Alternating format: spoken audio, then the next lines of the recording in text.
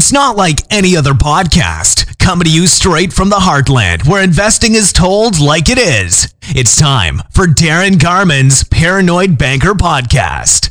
Hold on, because here comes the next episode of the Paranoid Banker Podcast. Yeah, so before we get started and I answer your IRA question, make sure that if you're interested in getting information from me in the mail, yep, I said the mail, mailbox, paper, ink, some of you may remember that. If you're interested in that, you should contact me, send me an email. My contact information is all over the place, so it's not hard to find out how to get a hold of me. And that way you get some nice goodies in the mail from me from time to time. You know, so for example, here's a newsletter, talk about what's going on here in the heartland. This latest issue, I talk about how I decorate my office in money. Yep, instead of, you know, pictures and all that, I've got like pictures and plaques of money. And so I talk about that. Sheets of money framed. What else do I got in here? I go over what we've been up to property-wise, what we're involved in, what's going on there. Talk about Iowa life. A little thing about Jesse James when he was in Iowa, that's in there. Let's see, also multifamily investments in the NFL draft I talk about. So we have a lot of fun with the newsletter, and you should really be on my mailing list if you're not and get it in the mail. And that's not to say you look at it every single month. I know some of you guys get it and you know, admit, you don't open it every, you know, and look at it right when it comes in the mail. Some months you do, some months you don't. But it's a good idea to get it because that makes sure that our communication doesn't get interrupted by some weird digital event. And you know, also a couple other cool things, you know, little magazines you'll get from me from time to time, you know, talking about Iowa, what's going on. You guys get this from me, and some other cool things. So it's good to be on my mailing list, not just email. And I know email is kind of convenient. Oh, the other thing that I'll do is I'll give you an idea what I'm up to. Like right now, we're in the process of dealing and petitioning property taxes. So here's the property tax appeal info. We're doing that, and I kind of talk to my people about what we're doing and why we're doing it. And so lots of cool stuff. And if you're not on my mailing list, again, you probably should be. And you know, adding a few more people to my mailing list is not a big deal. And that way you are connected to me.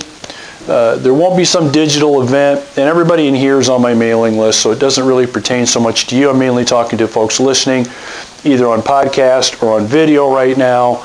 But yeah, you should be getting some of this stuff. I'll also give you an idea what we're up to when we're looking at properties. Here's some property info. So once in a while you might get a book from me. So anyway, it's a good idea to be on my list, my mailing, real mail delivered to your mailbox. And all you need to do is just simply send me an email and just basically say, hey, Darin, I want to be on your mailing list. Here's my mailing address. Put me on the list and let me get your stuff. And at least, I don't know, once a month anyway, you'll be getting some stuff from me. So good idea. All right, so you wanted to talk about IRAs, and I wanted to get this on this week's podcast and talk about this a little bit because we were talking about it earlier this morning. And there's some really, really good things about IRA investing and owning apartment communities. There's some things you got to be careful of too.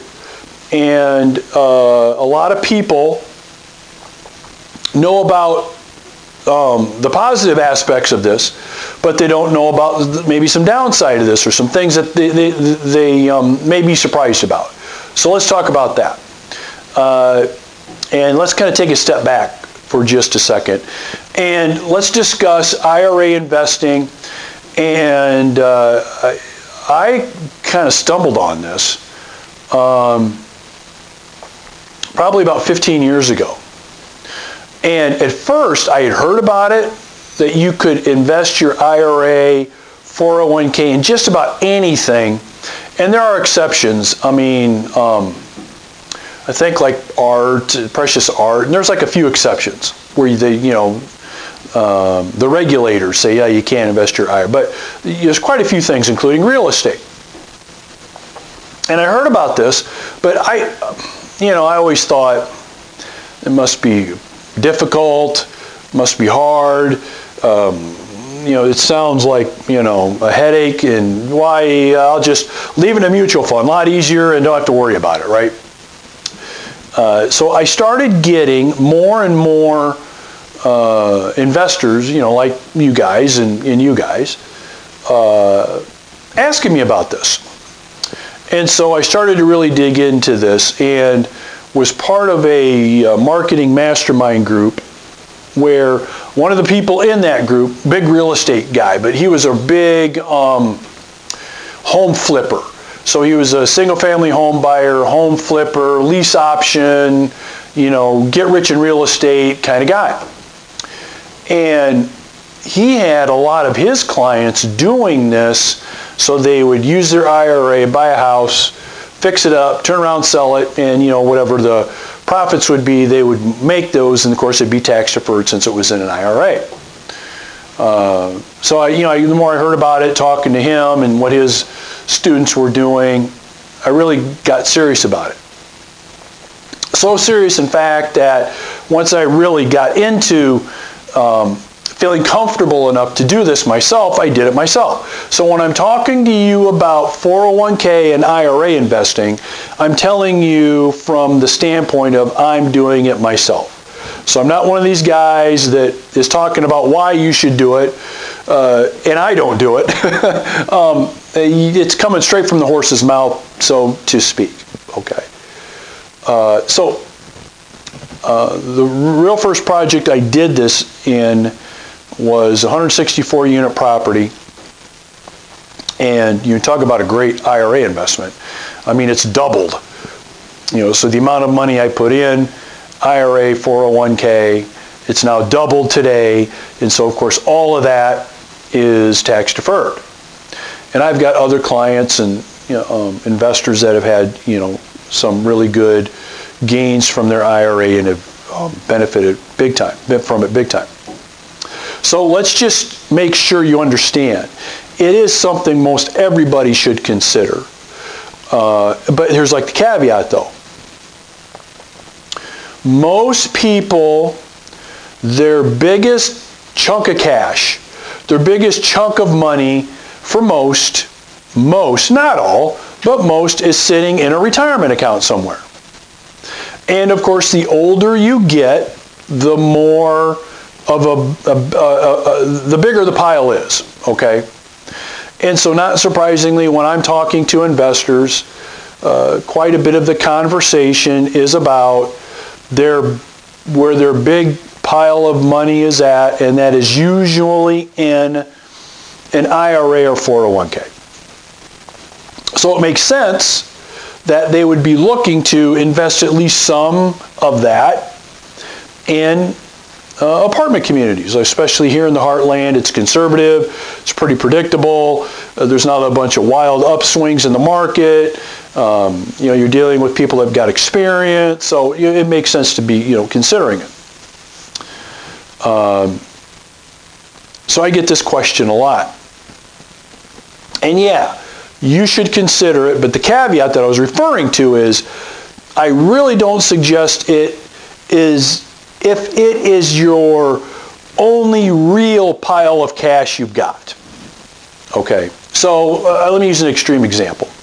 So if you have $50,000 in an IRA right now, and that's all the cash you've really got. Yeah, I know, you got to, if you withdraw it, there's penalties, and okay, so that aside. But that's all you got. You got $50,000 in cash, $50,000 in an IRA somewhere, and you've got $7,438 in a savings account over at Family Merchants Bank. then you shouldn't be taking your whole IRA and putting it into an apartment community. Okay? I don't recommend that. Because now all you got is, the money sitting over here. And so I recommend, maybe instead of the 50, you do the 25. Now it's a different story if you have, $840,000 in an IRA, and you've got, $1 million over here in this, you've got a business you own over here, you've got, so you've got more poles in the water, is how we used to describe it. Then yeah, put the whole thing in. But I don't recommend that if you've got 15 grand in your IRA, you don't have a lot of sophistication with investing yet, especially in multifamily. It's something you want to do. I think you want to take a little bit more time, even though, patience, I'm not a patient guy, to build that up, get that account a little bit bigger, then go ahead and invest some of that. Okay, I just don't recommend invest if it's your last penny you got and it's in the IRA that you invest the whole thing and hope it all works out. Because sometimes they don't work out. Most of the time they do, but there's no guarantees here. So yeah, you should look at investing your IRA. You should put some money in multifamily. But I don't recommend if it's your last penny you got, you drain the account and put it all into property J or property X and, hope things work. Okay, so that's like my number one caveat. My number two caveat is, no matter where you invest your IRA in real estate, most of the time when you do this, you will be getting financing from somewhere. Okay, whether you're a partner in a multifamily purchase, or whether you're buying a 4-unit property yourself with your IRA, you're buying a single-family home with your IRA as an investment, or you're entering into a partnership, a 400-unit apartment community, whatever it is. You need to make sure you understand, anytime you get financing, there's two things that you've got to really be aware of here. One's a big deal. The other one's not that big of a deal, but you still got to know about it. Number one is personal loan guarantees. Personal loan guarantees. So, I'm talking to one of my clients that I mentor, and he has a partnership that has recently purchased an apartment community. Great. Things are working out. Things are going. Things are rocking and rolling for him. And so we're on kind of a catch-up call after the purchase, and we're going over stuff. And so he says to me, he says, yeah, and we had a little trouble with Bill's IRA, but, we got things figured out, and we're all good to go. And I recalled earlier in the conversation, he was talking about personal loan guarantees. So I said, hey, wait a minute. Did Bill sign a personal guarantee on the loan? Yeah, he did. Uh-oh. You can't do that. Can't do that. You've got to now go through the process of extricating Bill from that personal loan guarantee.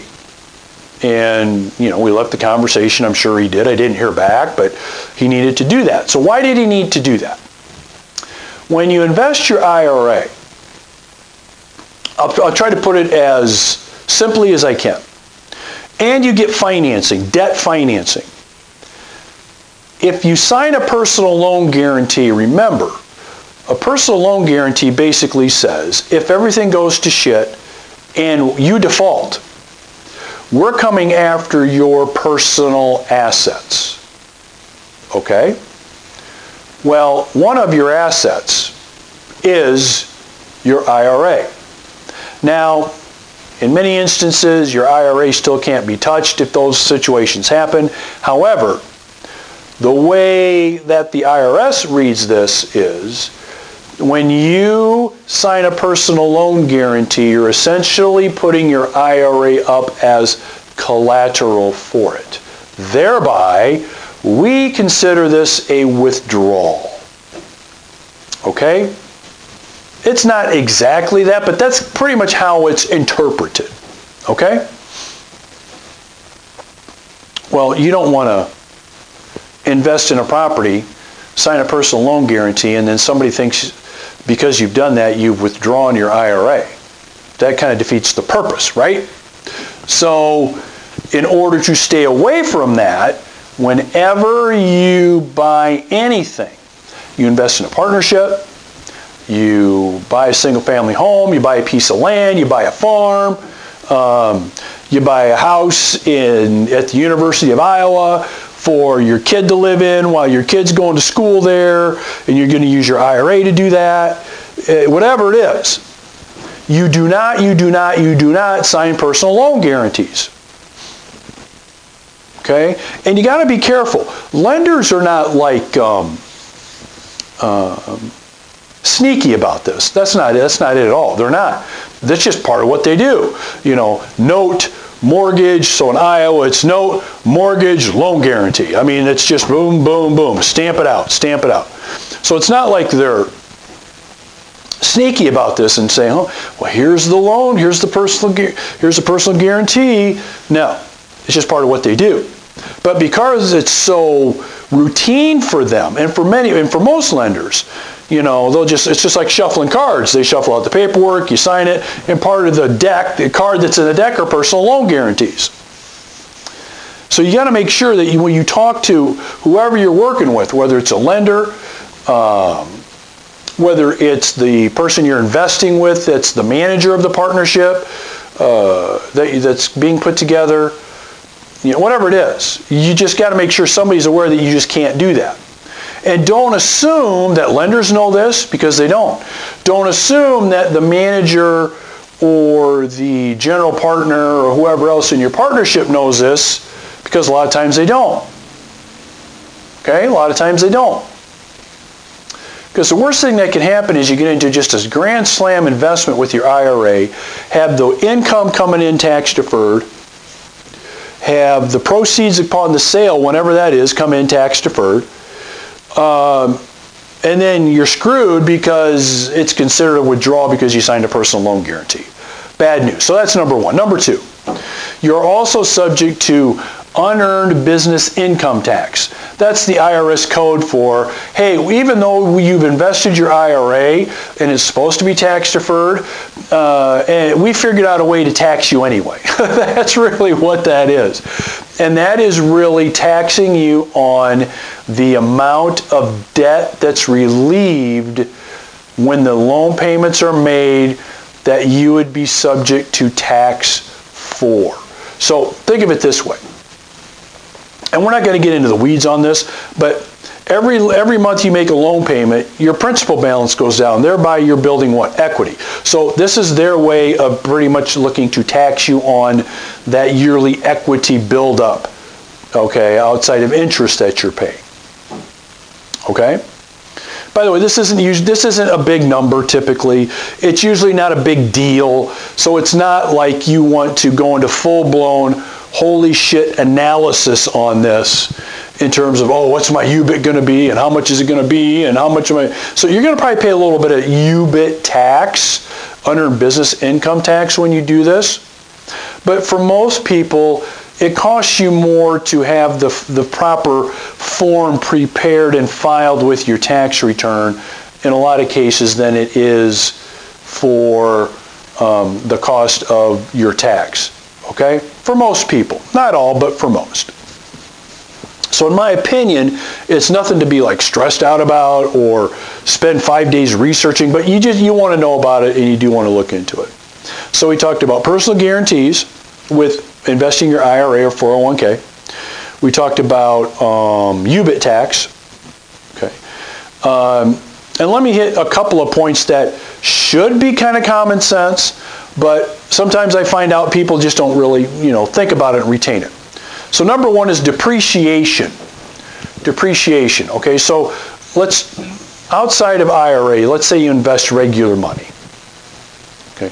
If you invest regular money, one of the nice things you get to take advantage of is use depreciation on your tax return as an expense.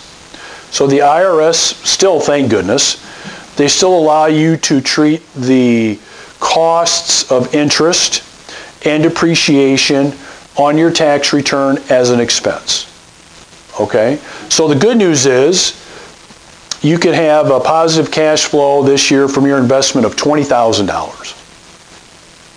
But after you take into account depreciation, interest, you may be able to file on your tax return a loss of $4,000. And that's pretty cool. So it's nice to put $20,000 in your pocket, but you can write off a loss of $4,000 due mainly to depreciation and interest deductions. Now, over time, that gets smaller because you pay less interest over time, okay? But when you invest your IRA, because that income is already tax deferred, you don't get to double dip. So you don't get to get your tax deferment with your IRA and use depreciation. No. They're not going to let you do that. It'd be nice. It'd be real nice. But they will not let you do that. And I'm talking about our folks in the United States government. They won't let you, they won't allow that to happen. I get that question quite a bit. So if I IRA, can I still do depreciation? No, you can't. Not when it's a tax-deferred investment. Now, the good part of it is you don't have to worry about a lot of that, depreciation schedules, how much interest did we have this year. You don't have to worry about that, which is kind of nice, but you don't get that benefit. Okay. The next thing to be aware of with IRA 401k investing is you will need to first establish an account with what is called a self-directed IRA custodian.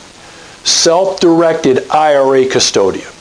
Because a lot of people are surprised that a lot of bigger, more well-known companies don't allow them the ability to self-direct and invest the IRA monies that they've got sitting there where they want. They're not going to do that. Why is that the case? Because they pay fund managers hundreds of millions of dollars to do that.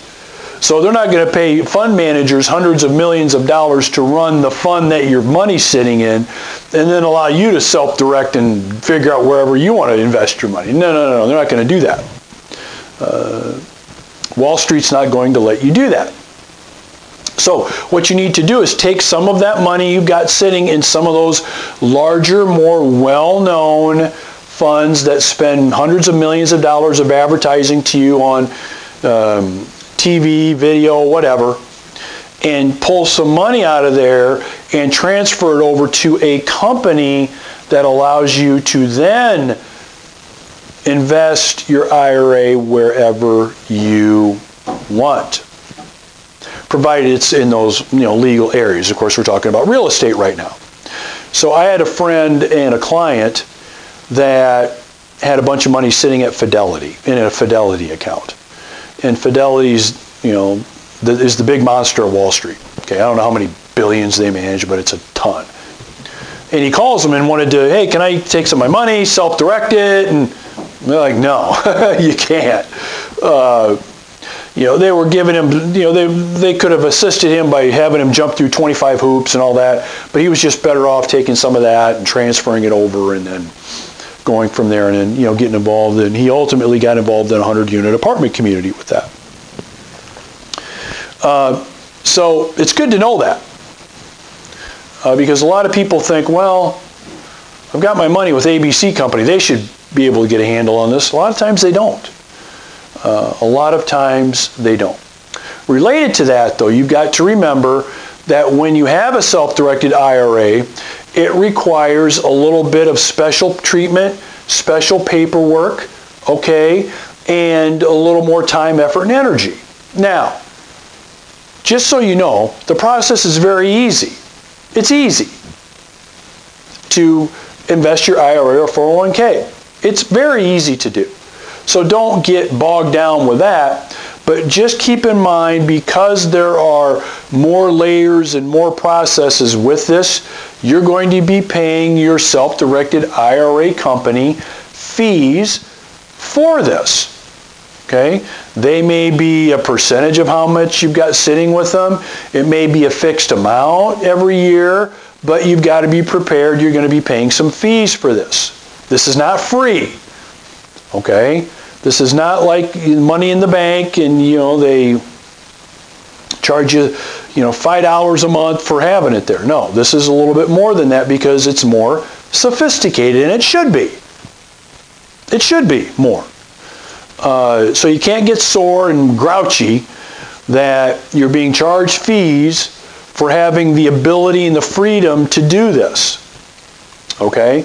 Now, of course, we could talk about some companies' fees are high, some are lower, some are really, we could get into all that. I'm not going to do that here with you now on this video podcast and in our meeting here. It's not the time or the place because there are companies I recommend. And there are companies I recommend you run away from. And I know that because I've dealt with a lot of them as an investor and as a manager. But I won't get into that here. But you just need to know that that is part of it. And so the last thing that you need to be aware of is, with an IRA, every year your IRA self-directed custodian is going to send you an email, or maybe they might still use regular mail sometimes, and they're going to request a value from you. Okay, they're going to request a value. So they want to know on an annual basis, hey, how much is your IRA worth? Because if you're self-directing it, how are they going to know how much it's worth? They're not. They're going to depend on you to know how much it's worth so you can report to them what that value is. So why is this important to know? Number one, because of the reasons I just told you. They're going to expect you to contact them with a value because you're the one that's investing it wherever you're investing it. In our case, we're talking multifamily, right? So they're going to depend on you to tell them that. So how do you tell them that? How do you tell them that? Well, it's pretty easy. Number one, for those of you that invest with in a partnership, you're passive, you're involved in stuff like with me, you just get a hold of my office and we tell you what it is. Okay, that's pretty easy. So I know this last week we had actually quite a few of these come in, with our partner saying, hey, my self-directed custodian wants to know how much my partnership value is worth. How much is it worth? Okay, Frank, yours is worth this much. Okay, Frank, it's worth X. And so Frank reports that, and he's good to go for another year. Okay? If you own your own real estate and you're doing your own thing, then you need to either get the property appraised. You need to at least have some kind of an appraisal or some kind of a method of valuing it. And not just, well, I bought it for $100,000 last year. It's probably worth $900,000. Okay, $900,000. Here's how much it's. No, you can't do it that way. You got to have some kind of measurement for it, not just you picked it out of the air. Measurement, appraisal, assessment, those kinds of things. Because they will ask you, how are you coming up with the value? Okay, so great, you told us the value, how are you coming up with it? Where's it coming from? And the answer of, well, I just think that's pretty much what it's worth is not going to fly. Okay, so our folks, we have appraisals done on all of our properties about every 14-ish months or so. And so we've got the appraisals, we've got that locked in, and so now we know where we are at there. All right, and so one of the last things you want to know is make sure you keep track of your statements and you review your accounts, your IRA accounts every quarter. So about every quarter, most self-directed IRA companies will provide you a statement for you to look at. You've got to make sure it looks like it makes sense, that there's nothing that looks weird or goofy on there, especially when it comes to the valuation process. Okay, that's important. So make sure you look at those, You actually read those. You don't just put them in a pile on your desk somewhere and then forget about them. You want to make sure that you read those and check those out. So those would be kind of my quick, down to the bottom of what you need to know and how you need to do it. And a lot of times, again, I think, personally, I've got hundreds and hundreds of thousands of dollars of IRA, 401k out there invested. Okay. And it's easy. And I'm glad I did it. And I recommend most people do it if they can. And the process, like I said, is easy. However, there are a few things you've got to know, you need to be aware of, that I went over with you, that you really don't want to find some of this out later. Not that anything is bad, but the big thing really is just keep the personal guarantee part in mind. I see that more than I should from well-meaning people, and you just want to avoid that. I mean, you really want to avoid personal guarantees anyway, but that's another subject for another time.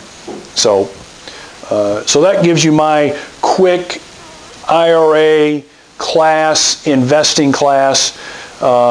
If you've got any questions, and I'm talking now to the folks on video or listening to the podcast, feel free to contact me. I'd be happy to let you know who I use for my IRA custodian, my self-directed custodian. I'll tell you who I use, why I use them.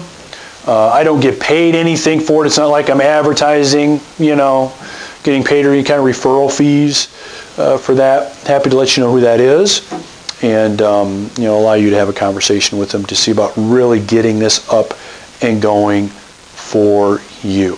The last thing I would mention about it is just really briefly, I don't know how much longer this is going to be open for, let's just say, the typical investor like us to be able to do. And it's because the current administration, and I am recording this in early 2021, the current administration is looking for money to fund a variety of things that they feel is important. Okay. Whether or not you agree or disagree with that politically is not my point. My point, though, is they're looking for money. And this is an area that is ripe to take off the table so they can get more access to your money. Okay? So I would not, bottom line is, if you're serious about this, I wouldn't sit around and think about it for 6 months. I'd start doing something.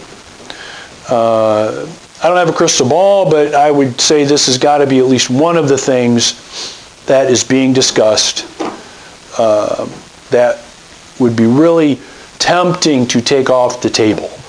So I'd get involved in this sooner versus later. Okay? So, has this been helpful to you guys? Good. I'm glad. Thanks for joining Darin Garman's Paranoid Banker Podcast. For investment questions, comments, or to get in touch with Darin, go to www.garmanblog.com. Thanks for joining Darin Garman's Paranoid Banker Podcast. For investment questions, comments, or to get in touch with Darin, go to www.garmanblog.com.